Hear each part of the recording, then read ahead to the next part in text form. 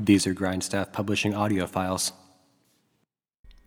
Welcome to the Grindstaff Publishing podcast. I'm your writer, narrator for the audiobooks, and podcast host, Tyler Grindstaff. Today is September 18th, 2020. It is currently 9:40 p.m. I'm in my garage looking at all my tools and just went outside and saw the beautiful stars of Oregon for the first time in over a week. The smokes have finally cleared and it just going back to gorgeous. Blue skies in the daytime, stars at night. I have never been so excited to see stars and just not breathe. Just a tremendous amount of campfire smoke. So shout out to all those first responders, the wildland firefighters, and just everyone that helps keep Oregon green. And just got their ass kicked by the fire and pushed back and showed resiliency. Thank you so much to everybody. This podcast, as opposed to the last one, is a bit more specific. I wanted to tackle basically the foundation of what my entire, besides my normal job and my dad duties have become. The entire focus of my existence right now is, on this small business / publishing company of Grindstaff Publishing, and essentially that's called an imprint. As an imprint basically makes you kind of create your own little publishing company. So obviously it's not traditional because you're not going through any kind of, business or publishing agency, or there's no agents or anything like that. So it's pretty exciting because, in not a whole lot of time, you can, basically transform yourself into an independent publisher, and you can, you have full creative control over what you put out. And so that's definitely one of the biggest pro by far. But definitely it makes you your own liability. And so everything about your business is up to you. So if you don't have a great work ethic and you just kind of want to, just publish one book and then kind of that's it, then that's what you can do. But I like it a lot because it's basically whatever you put into it, you can see the results instantly, and there's no waiting around. There's no publisher or agent or whatever telling you to, go this direction or that with creativity. So I want this episode of the podcast to be kind of focusing on that, basically about how I started my own imprint. Because it's such a unique endeavor. There are 1.5 million ways to do it. So your journey will look a lot different than mine, but hopefully it'll just show exactly the numbers and kind of how I went about it. And this is going to be full transparency and everything. So I want to make sure that, this is what I want this podcast to be about. I want it to be a lot of, nuts and bolts, how it happens, how that writing happens. And, there's a whole lot that goes into producing a book. It doesn't just pop out of your head and you put it on paper and then there you go. It's a lot to go into it. So I kind of want to go into that for this episode. The very first thing that you have to decide is that crossroads of, do you want to go traditional publishing or imprint? So traditional publishing is, just like you see in movies or read in books or whatever. You find an agent. They, it's a two-way street. I mean, you're basically the talent and they are the agent. So it's up to them to choose you. That process is extremely difficult. If you have zero, if you don't have a big social media following, or you don't have, like a lot of backing behind you creatively or financially or whatever, it is super difficult to even get a publisher to look at you. In many cases, you have to go through a lot of hoops. You have to show that you have an editor already lined up. You have to show you already have your manuscript, at least, a certain part of it is completed. If you're completely unknown, in other words, a normal person, you have to have your manuscript completely just done. And hopefully someone will look at it twice, and hopefully after that, they'll, not only, take you under their wing, but they have to, hopefully will show your work to their, heads and people above them. So it's a very, very difficult journey. If you're a normal person that has, really nothing to show for any kind of literary world work, it is almost impossible to go that route. So a lot of people go the self-publishing route. You don't have to do an imprint. You can just take your manuscript to like a local bookseller and do it that way, or sorry, not bookseller, but a book printer, and do it that way. There are different ways of doing it, but the reason I chose an imprint is because I liked that creative control. I liked the idea of making my own publishing company and doing it everything from the ground up. So that's the first step of all of it, is to decide what you want to do. I mean, of course, if you don't have much in the way of literary world experience, then you kind of pigeonholed into either doing it yourself just by sitting over to a book printer and they'll do it for you for a pretty crazy fee, or do it the imprint way and go about that way. Once you decide on imprint, obviously the next step would be a name. So there are 1.5 million different quirky creative ways to name your company, but the major thing is that you just have to understand that it is written in ink, and I mean, it's not forever. You can always change your stuff, but the way I did it, it's pretty permanent. So my books have been copyrighted. Everything's been under my name, which won't change, but maybe in the future something will happen, and I won't be using primarily my Grindstep Publishing imprint. So that could change on the rough paperwork stuff. So I chose there are a bunch of different names I was kind of thinking of, some kind of creative ones from I used in college, and like just kind of funky things I thought were cool and probably weren't that cool to begin with. But I chose a pretty standard one. People have always said that my name sounded pretty, like a writer, like Grindstaff sounds like a writer or some kind of big publishing company, I guess Simon and Schuster kind of thing. But I just liked how it sounded. I liked that, it's my name, so it's pretty damn hard to infringe upon that. So Grindstep Publishing made a lot of sense. So I chose Grindstep Publishing. Because I was so into the graphic design part of the whole my own business thing. I instantly went into creating the GP that you'll see everywhere in all of my stuff, website, logos, and all kinds of this, the podcast title, art, everything. So that was that's the very first thing I did. I established my imprint, and then that night, the next day, the next few weeks, I just pumped out all kinds of designs, and everything you see design wise has been me and only me. I've always liked that graphic design quality of stuff, and I can't do it in any other form of my life. So this is an outlet. So I guess the second step was choosing the name, choosing the logos, fun stuff. Kind of like the nuts and bolts of the financial stuff are payments. This is about my, to being as transparent as possible in my business. So I'm going to go through payment stuff that I did in Oregon. This is all, 2018, late 2018, 2019. So, whenever you listen to this, it might be outdated or whatever, but this is what approximate values of what I paid.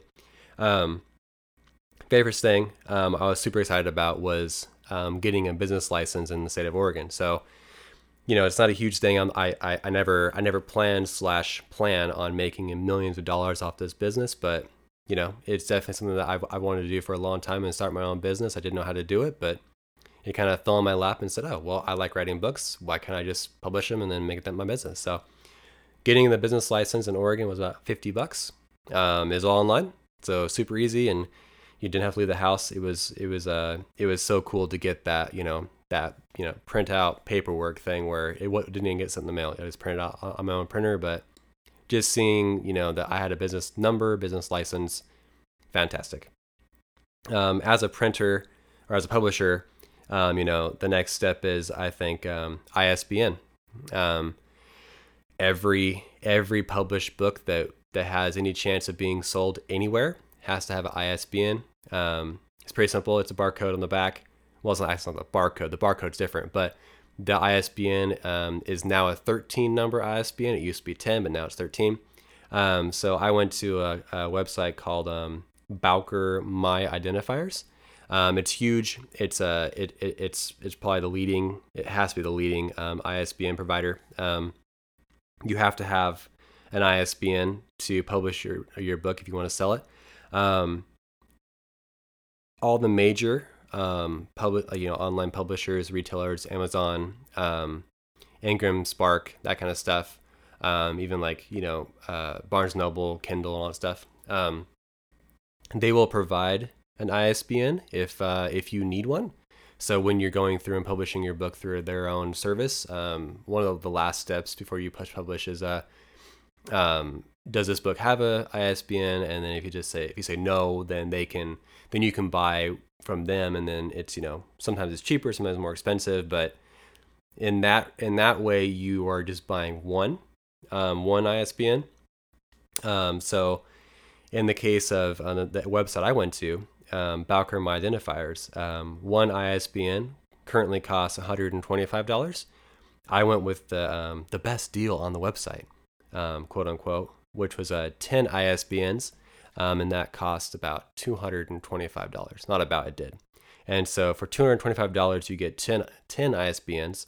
And then that can be 10 publications, or there's a whole variation of stuff, and I'm not even going to come close to getting into ISBN, not law, but just kind of like the stuff in that. Just well, if I have this edition, does that need a new ISBN? Well, this book has this different change or whatever. I go to websites, look at different ISBN stuff. It's a lot out there. Simply put, each book you publish has to have its own ISBN. Once that gets taken, it's gone. So currently, I have 3 ISBNs taken. So I have the Room to Rome novel has one. Chasing the Kingfish has an ISBN, and I also have Room to Rome, the photographs, has its own. Also, each of those has its own barcode. So not only do you have to have the ISBN, which is only the 13 numbers, looking at the back of a book, you'll see a barcode. That's called a barcode. On the Bowker website, you can get a barcode. I think it's like $25 a piece. I think you can buy them in bulk, but I think it's pretty much just 25 times whatever number you purchase. So there's no discount. And so I did, I just buy them per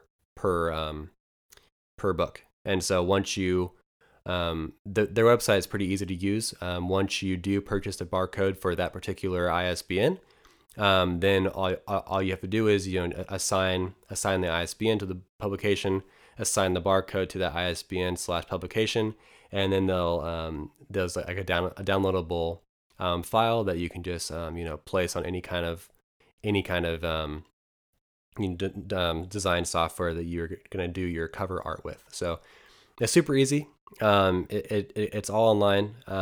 It's pretty straightforward. The first one you're doing is pretty nerve-wracking because it just seems really, really permanent. And it kind of really is. I'm sure there's a way to go back and edit stuff, but it's just easier to take your time and go through it. That's why I'm making this episode of this podcast. So it's just very straightforward. So now you have you chose to go the Imprint route. You have your name of your business /Imprint. You have your business license in the state you're currently going to operate in, and you have your ISBNs. So that's all you absolutely need to publish. And then, of course, you have to go into the place that's going to publish your work, Amazon, whatever.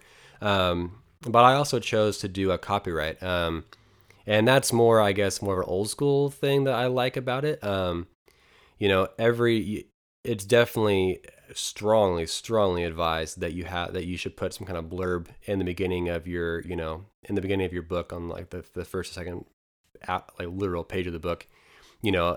They're in every book. It's about copyright stuff, and you can't copy that stuff. It's pretty obvious stuff, but that's a whole nother beast, looking at copyright stuff. And some people say that just by the nature of creating something from scratch and putting out into the universe, that means that basically first come first serve. So if some crazy thing happened and someone tried to steal your work, you can bring it to court, and then you can say, well, I published this book and blah, and that was before this person did the same work. So therefore, without any kind of extra stuff, even without that blurb, this it's probably okay.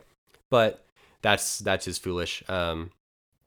Ironically, I totally copied and pasted one of my coworkers at the time just published her book, and so I literally copied word for word her do not copy copyright, and so it's a little bit of irony. She thought it was funny, but she did the same thing with her book too. So she has copied from a standard don't copy my text stuff. So even that's even more binding. That's pretty obvious, but and again, I'm not thinking my books are going to sell millions and millions of copies, but I just like the idea that, if I did copyright my works, then they would go into the Library of Congress. So I went to the Library of Congress website. That is a weird website. Don't get discouraged. It looks very confusing and very kind of clunky and old, but once you get used to it, it's not too bad. There's a spot in there where it says, basically copyright new or existing works. You kind of navigate through there. You set up your username and password, and then there's a spot pretty easily that you could upload, images. You can upload the manuscript, and you pay $50, and that gets you the submission fee electronically to copyright your book.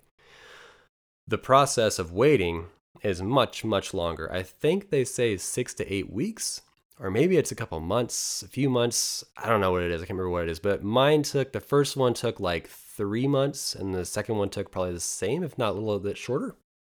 So it's a long process. I mean, it's not surprising. I mean, there is an expedited thing you can do, like obviously for more money, but if you're just a normal person, just want to just want to have the extra security of copyright, or you just like me, you wanted to see, you can look up in the Library of Congress, your publication is there.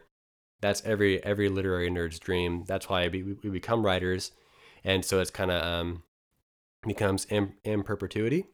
So it's there forever. So as long as the Library of Congress is still kicking, our works will be in there. So it's kind of an added thing. I mean, if you're already spending this money, what's $50? So that's kind of how that goes. The next thing that I was really excited about are well, not excited, but taxes. Let's see, I think I officially did my business license in February of 2018, I believe is when it happened. So I had a long ways until I had to worry about taxes, but just to make sure I didn't do anything weird, I went to my local tax preparer. In this case, I use H&R Block. It's just down the street. They're super easy. They're very nice. And I had a free consultation. So it's really easy. You just take, you kind of just before you go, make some notes about what kind of the numbers of units, or in this case books I was hoping to sell, the money I was going to hope to make per month. Put that in a calculator. That gets you kind of like your yearly estimated number. In my case, I'm not selling a bunch of books, and so I don't know what I am. I can't remember what the actual classification of my thing is. But basically, how my taxes work is that because my business makes basically nothing, or a few $100s a year, maybe $1,000 a year. That's nowhere near to be a viable like business. And so basically my taxes come together with my income. My wife and I file jointly. So basically whatever we have at the end of the year in salary, whatever I made in the business just is added to that total, and then taxes happen, and that big magical box and the big jackpot machine just pulls the lever, and then out comes the tax number, and then that's how it works. So the cool thing about having a business is that it's actually okay, or maybe even encouraged, to lose money the first couple years, because as long as you're showing that the money you're spending is isn't astronomical. Like if you're making a couple $100 a year and you go out and buy a super nice MacBook, then that's not viable. I mean, like that there's no way you're gonna make that money back in time. So as long as you're smart with it, like it just pretty kind of common sense with that stuff. And it's been pretty easy. And since everything has been done at H&R Block, I feel pretty safe. And I'm not gonna go into huge debt. I'm not gonna make a ton of money. So it's kind of like, it's not a hobby, but it's more than a hobby. So that's taxes. I'm no expert, but definitely talk to somebody who is. Um, well, also one of the really cool and really big milestones for me was the bank account. And so whenever you look up, how to start your own imprint, one of the things that's heavily suggested is to go to a bank, preferably the bank you use for your personal finances, if you only have one or whatever, and completely open a business account. It's I use US Bank. It's free, and that way it's totally separate. And so what that does is makes tax life a lot easier. And it's really cool. I mean, for someone that wants to do a small business like I do, and more dabble in it, it's really cool because I have my own business card. So I have my own business debit card, and so I can transfer money here and there, I can use it. And the option is there to get a credit line. And so if you do choose to do credit line, or if your business can even, handle that credit line, then that's pretty cool. I chose not to because I don't need to go spend a ton of money on this. So basically whatever I make, I put back into it. So it's kind of cool. But yeah, it's definitely it's not you don't have to do that, but it's definitely a beneficial thing just for tax purposes and at the end of the year. And it's just really nice to see that, okay, well, it's basically becomes like an itemized thing. You have your inventory on there, the books you bought and all that stuff. And if you keep it completely separate, then everything's right there. So at the end of the year, you just look at that. Oh, there you go. You can print it out and be like, oh, take it to the tax person. There you go. This is what I spent. This is what I received. Super easy. It all kind of goes, and just it's really, really nice. All right, so that's all the kind of boring financial stuff, and just kind of stuff you have to kind of cover your own ass and make sure that that's the stuff you have to have in order to be an imprint, a proper imprint, and business, at least one operating in Oregon like I am. Um, More of the fun stuff is you're kind of going out on your own. You're doing your own thing. You chose by choice or by necessity to start your own publishing company. So all the work is on you. Like I said before, it's either overwhelming and scary to be like, oh my god, now it's all on me, or it's really exciting. And it's I chose the latter. It's super exciting to play this. Everything I do with this business is on me, better or worse. And so it's super cool. You know, the costs are on you. Obviously you can get money from wherever you can or want to or whatever, but it's pretty cool because the biggest thing I think that, in my business at least, is marketing. And so marketing for me means website. And so website, I use WordPress. I use it in college for different things, different science things, and I liked how it just felt really professional and just felt very business like anyway. And so then I had a blog for a while, and I got used to that. That's kind of how Room to Roam started. I kept a blog when I was in Europe, and I was like, oh well, I'm adding the pictures there, I'm adding the words there. Why not? Can I just hybridize this and then make it into a book? So it was kind of nice because I had pretty good experience with that, and I was like, oh okay, well I'll just go premium. So then I got the premium plan, and I can't remember what that was, like $100, whatever, a year. And then that was good. It's that's more for like the fancy blogs, or like really really basic websites that don't make a whole lot of money. I did that for for the first few months, and I was okay. Well, this is okay, but it's more like a storage area, like a place people can look at, but it's more of a storage place. And then I decided to bite the bullet and choose the big baller package, and got the business account, and that's been really cool actually. So it's obviously for businesses. Imagine that. But what that means is that it's you can make your own store on there. It's kind of built in for search engine optimization. There's a lot more storage, a lot more capabilities. You have videos on there. You can have a lot of promotions. Just the entire box of WordPress opens up for you, and you can download all kinds of plugins, and it's really awesome. And it really helped expand my presence. And so so now if you go to grindheadpublishing.com, obviously bought the domain name for like $18 a year. Now it looks like a professional, or at least semi-professional website that's a functional thing. And so it's super cool. Just get a website. It's 2020. You can't, I mean, you know where you want, but it'd be really difficult to not have a website now.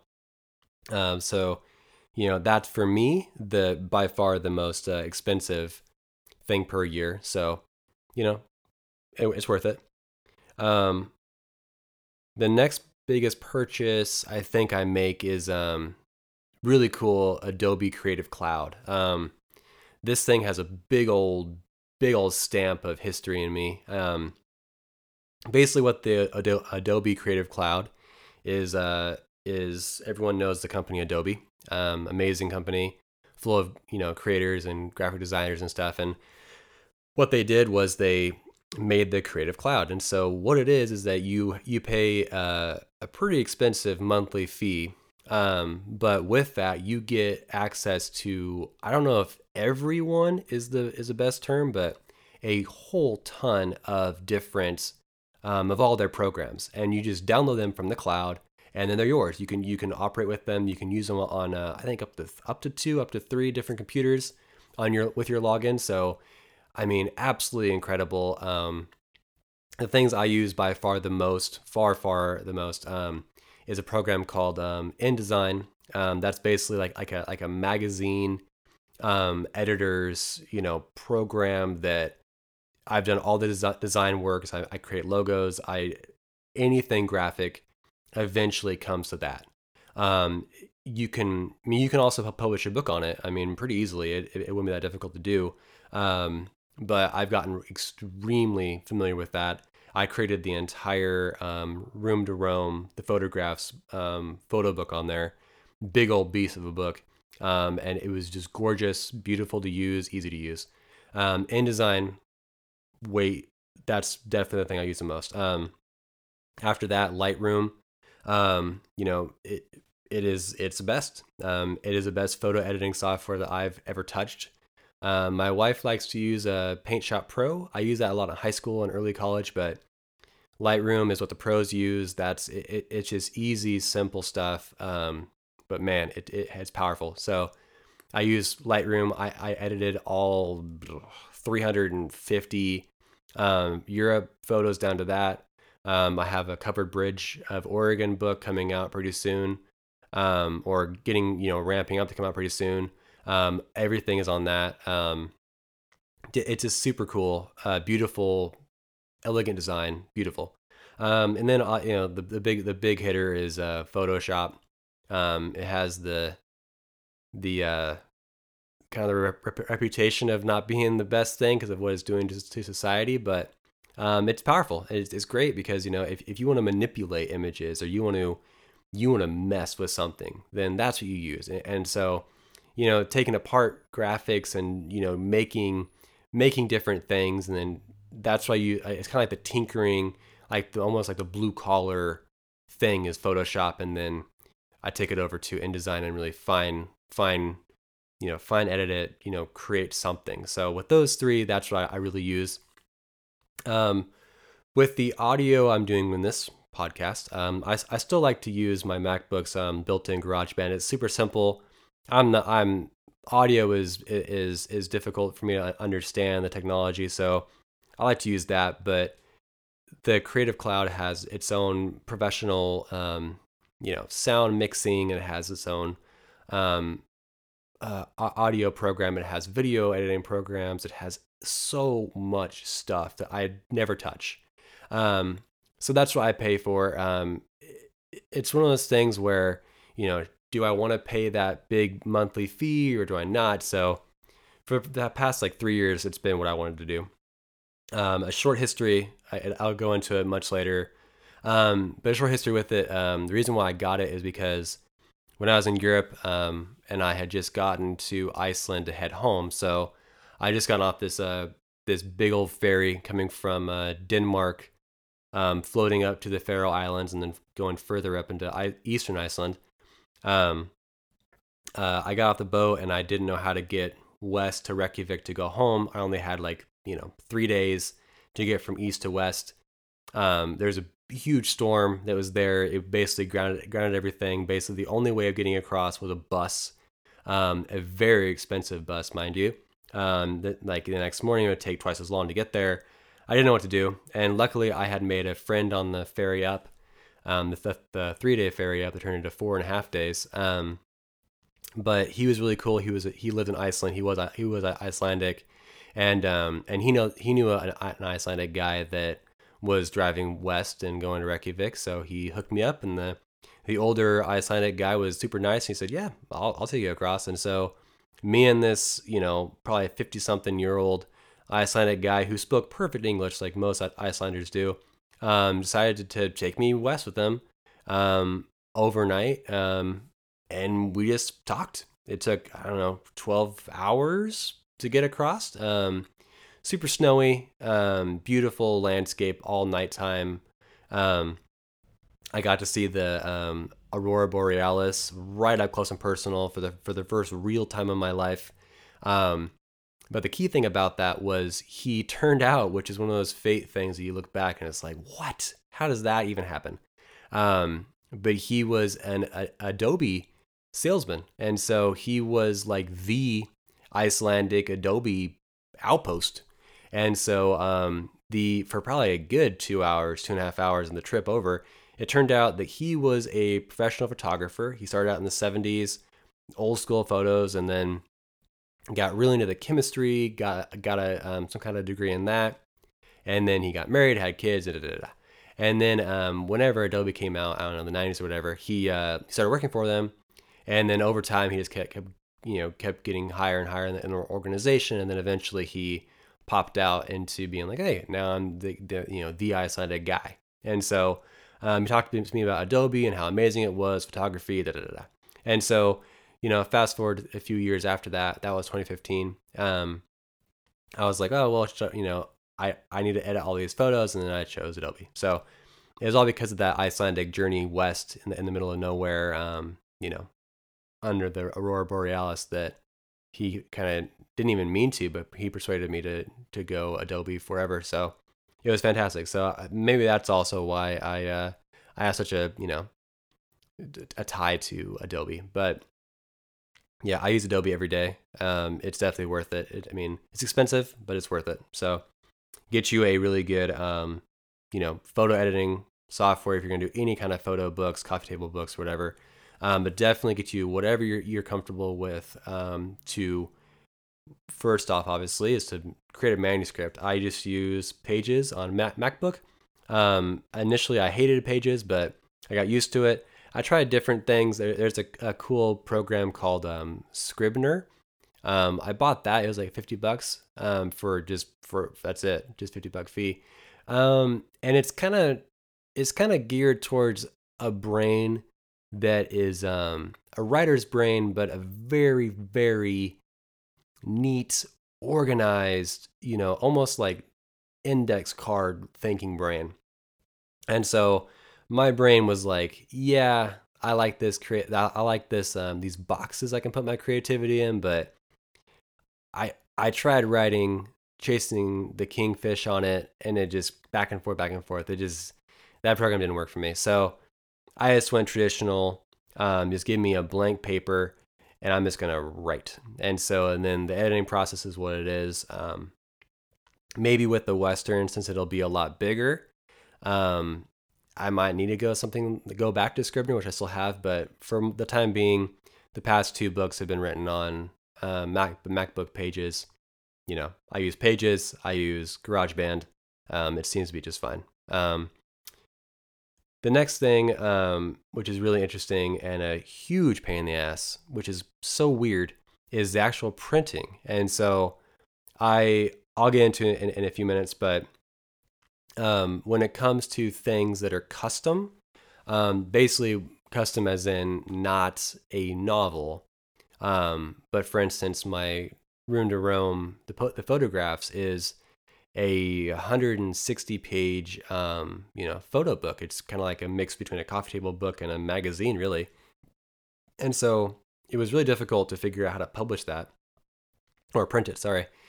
And so it's really expensive to print something like that. And so I wanted to have, obviously photo quality photos in the book. But that goes into paper, and then I had to visit here and there, here and there. I had to field paper. I had to look at it. I had to know what its name was. Um, I didn't just want to choose the cheapest option and then say, oh, there you go. I want that one. Just print it. So that might have been me being a control freak a little bit, but it just seemed like if it's gonna be a book I put out there, I want to make it, not perfect, but I want to have what's in my head on paper. So it took a lot. It's really expensive. Luckily, I chose to go with a really cool local company called Salem Blueprint and Printing, downtown Salem. Really cool people. They've been there for a long, long time. They're great. They really helped me. I'm not a printer, and so it was a lot of emails back and forth saying like, I created the entire thing on InDesign. I basically made again like a magazine layout that turned into a book, and so a lot of weird math, a lot of conversions, a lot of like, okay, well, what is that gutter? What's the spine gonna be? What how much bleed do I have to have? And it was just so frustrating. And but they took care of me. It was way easier than I looking back. It was way easier than I could have ever thought because I was so bogged down in that minutia that I was like, oh my god, this is never gonna get printed. But then they helped me through it, and it actually was pretty easy in the end. It just the first time was just super difficult. So if you're gonna do something that's not a just straightforward novel, just a bunch of words on paper, finding a printer is hard enough, and then trying to do it yourself is extremely difficult. There's always the option of just giving it to them and having their graphic designer do it. Obviously, it costs a lot of money. But I liked the challenge of it, and so I decided to do it, and I'm happy with it. It turned out great, and so I think it's beautiful. So I just cannot thank them enough, and I'll go back to them for a long, long time. So cool. The last thing that I think is really cool is bookstore talks. Since this is 2020, the entire world has been kind of screwed over for going out and like doing the whole bookstore thing for coronavirus, and so I haven't been able to do it. But what the coolest thing that I've actually done in public with this publication business is that I got to go to my hometown's library and do my first book talk, and so that was fantastic. I'm from again, like I said in the first episode, I'm from a very, very small town of about 200 people in Eastern Oregon, and so the librarian who I have a history with, she's one of my really good friends' moms.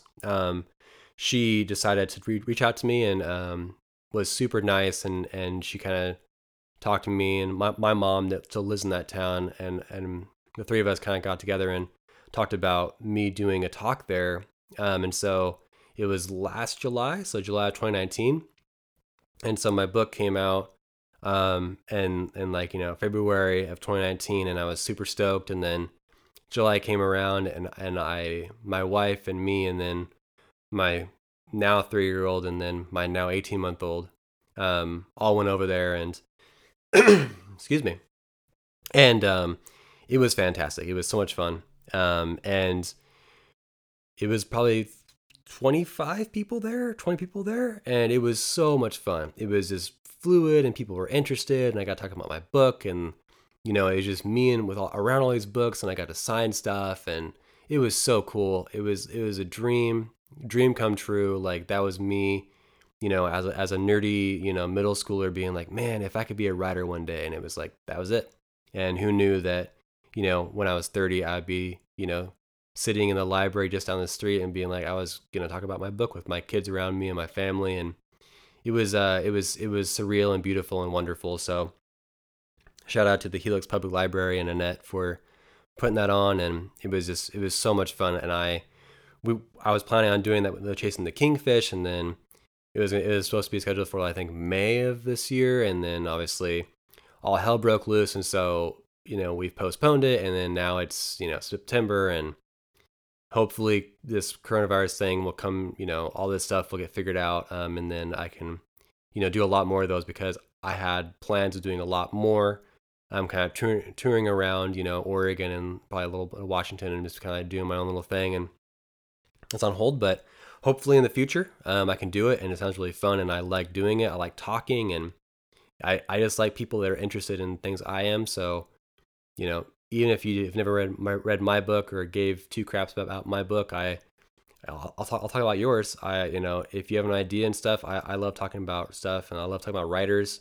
Everyone has a cool idea. Everyone is creative, and it's really fun to get into those talks. And yeah, it was just really fun. If when you write your book, when you do some kind of publication stuff, get out there, get in society, and just talk about your stuff, their stuff.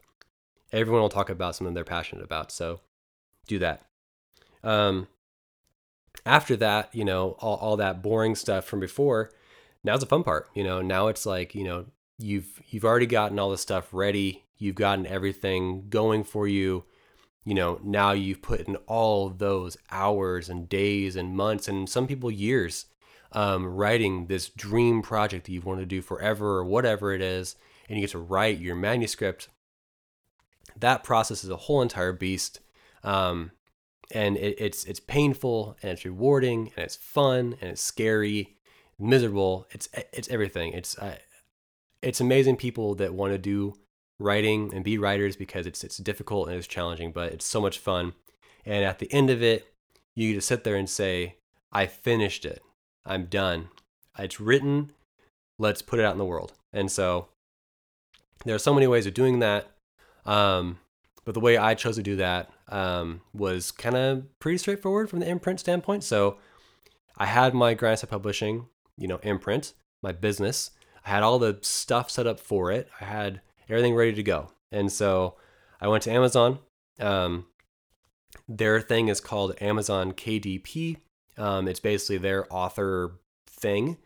And so it's really straightforward. It's really easy to use, very, very friendly interface. And so you go to Amazon KDP, you log in and everything, and then you basically just follow the instructions. So you upload your manuscript, you choose this and that, you choose your size and everything. You choose, you say, yes, I have an ISBN because I bought one, because like I said, you went to Bowker Identifiers or whatever, and there you go. Or you can buy one from them. And you go through all that stuff, you do all the things, you go through royalties, which are a whole thing I don't even want to talk about. Royalties and money and setting the price of your book and all that money stuff that is really weird and really, I don't fully understand it. But you push a bunch of buttons, you make a price of your book. And the very last thing you do is you review it. And so you go into this really clunky, very poor interfaced thing that you look at, like the margins, and you tinker with that, and hopefully you did your homework and you calculated the correct margins and spine and gutter and bleed for your particular size of book that you want to make. And if everything checks out and you tinker with that thing for whatever, you go to publish. And then you publish, hey, it's exciting, break out the champagne, it's amazing. Then it goes into the next step, which is, I believe, a human being looks at the margins, make sure that everything that you input is, decent and kind of correct and makes a lot of sense. And then after like I think mine took 3 days the first time, they say approved or not approved, and you have to go back. But they say approved. Oh my God, it's ready. And then you go there and it says live. And it says, something like 24 hours, it'll be seen on Amazon, whatever. Then you check and you check and you check and you search. And then after the 38th search, you like, oh my God, there's my book available to buy on Amazon. Holy crap. It's incredible, amazing feeling. My heart sank. And I was like, oh my God, I'm an author. You can buy my book. If you want to buy books like for yourself, to sell yourself or whatever, or to have or give your friends, you go back to your KDP website, or not website, the login page. And then there's a part that says order author copies. And so proofs are something different. Proofs are basically super raw. They'll have a band across a printed band across the cover saying, this is a proof, not for sale. But if you want the actual copy of the book that will be sold, you want to go to order author copies. I made that mistake. Basically, what that is that you get your book for the wholesale price, and so it's really cool because if you sell through Amazon, then they take out the printing, and then their fee, and then you get your royalty, and so it's almost always the case. I think actually it has to be always the case where if you sell on Amazon, you get like a third of what you would get, maybe a half of what you would get. And then, but if you order author copies to you and then you sell that yourself, you cut out that middleman of Amazon selling the book to you. So you actually make more money if you get the books sent to you through author copies and then you sell it yourself. And so that's what I did for the books, or for the library talk. I just bought a bunch of books.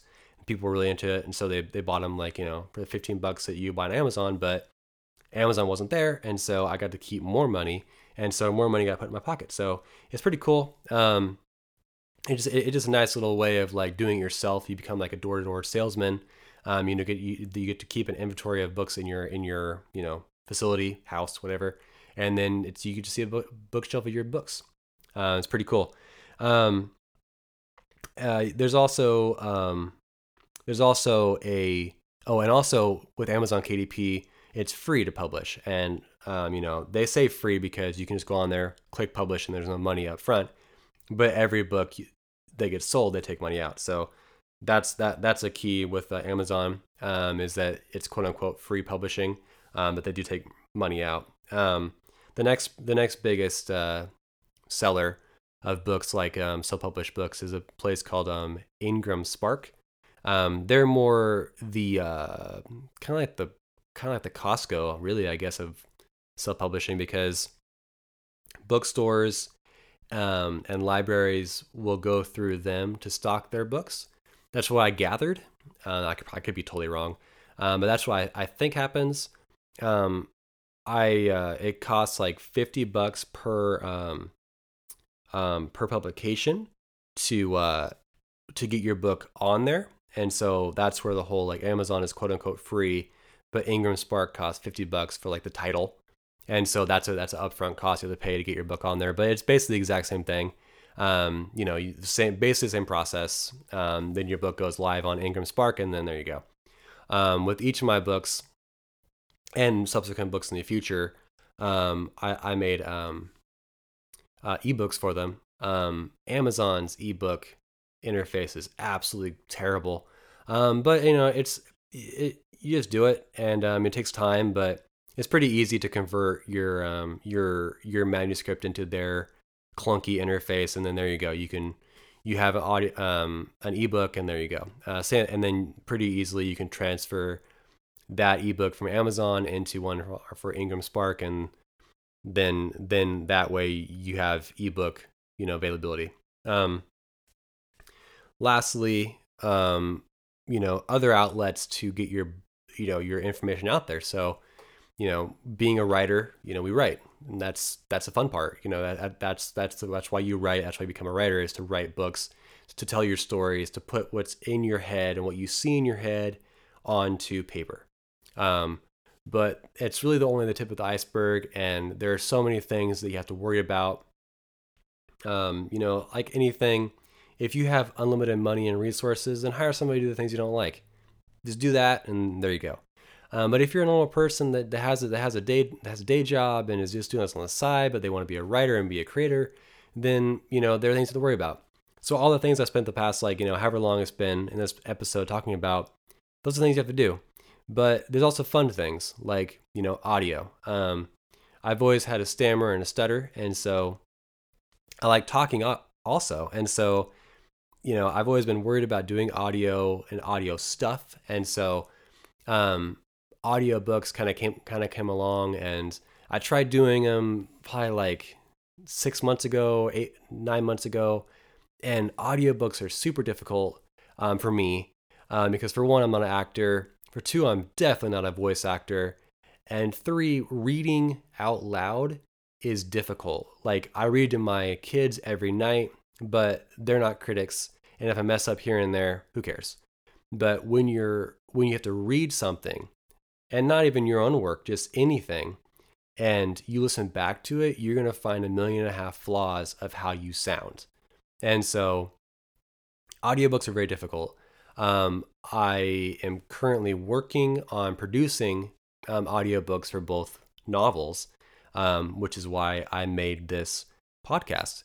But then in the process of doing that, I was like, I don't want this to be just solely an audio book. And the audio book can also be sold on Amazon's, I can't remember what you call that. It's if you go to Google and type in Amazon audio book, and there's a certain thing, it has an X in it. I can't remember what it is, ACX or something like that. And so, they're in Audible. Obviously, it's the biggest one in the world. And then you can sell it that way. But I wanted this really, I think, cool hybrid of, it's just like working this inner workings of, of a writer, and then sipping back into a writer, writer's publishing company. And so with this podcast, it started out being a platform for the audiobook books, but then it was like, maybe I can just talk into a microphone and maybe I can share my experiences. And then just kind of happened that this podcast came along, and I listen to podcasts all the time, every day on my drive to work. It's a long drive to work, so I have a lot of time to listen to stuff. And I just liked how everyone's personality really came through in their voices and their podcasts. And even if they're terrible podcasts, you really get to know who that person is. And so, with this podcast, I this kind of morphed, and so this is like the last stage of, the not the last thing, but one of the last things I can think that'd be really fun to do and branch out, because not only am I learning how to use my voice as a, creative thing, but also I get to use this, medium. I like old radio. I love listening to sports, like in an only audio on the radio. I love really old sport radio, and so it's really fun to play with that. And so hopefully this is going well. Hopefully, you find something you like in this. You know, it's hard because it's like anything online. Like, we are completely inundated with information. You type in like, oh, starting your own imprint into Google, and yeah, you'll get like the basics, but it's very difficult to actually find like step by step stuff, and it's scary because not everyone is built to be a business person. And even though you're not dealing with millions of dollars, it's still it's still money, and it's still, if you're a normal person that has kids, or everyone has goals in life, and you don't want to get sunk by this dream to be a writer or any kind of creative person. And so I think it's valuable to have these kind of things. And sometimes I'll get like this serious stuff, and I'll talk about not boring, but I think really important stuff. And I think starting your own imprint and kind of telling you my story, and not being biased by promotional stuff, and not saying, oh, buy this product because it works better. No, I have no nothing in this fight. I just like to tell it how it is, and I hope you appreciate it. And I hope that, if you have any questions, go to my website, Grindstep Publishing. Everything's there. If this gets to a point where I think it'd be valuable to show my audio notes and stuff I talk about, then that's fine. But if you just like listening to it and you want to take notes here and there, maybe you want to start one, maybe you already have one, maybe maybe you're in some part of the process and you're like, well, what should I do? What could I do that's different? I'll share those along the way. And as the coronavirus thing gets figured out, as we go through winter time and we come out in the spring, hopefully everyone can get back to normal, and bookstores can go back to thriving and being the bastions of just knowledge and sharing books and talking in community that they always have been. And I'd like to do a lot more talks and a lot more, appearances, and not only to sell books, but just hopefully to interact with the community that I'm around, and hopefully people that are around Oregon, or particularly in Salem, or in the Willamette Valley, can be around and talk to me about that stuff. But yeah, if you have any questions, let me know. But if not, I guess that's it for today. Thanks as always for giving this podcast a chance. The next thing I do will be to put up chapter 1 audio of the Room to Rome. So look for that if you're interested. And yeah, thanks for listening.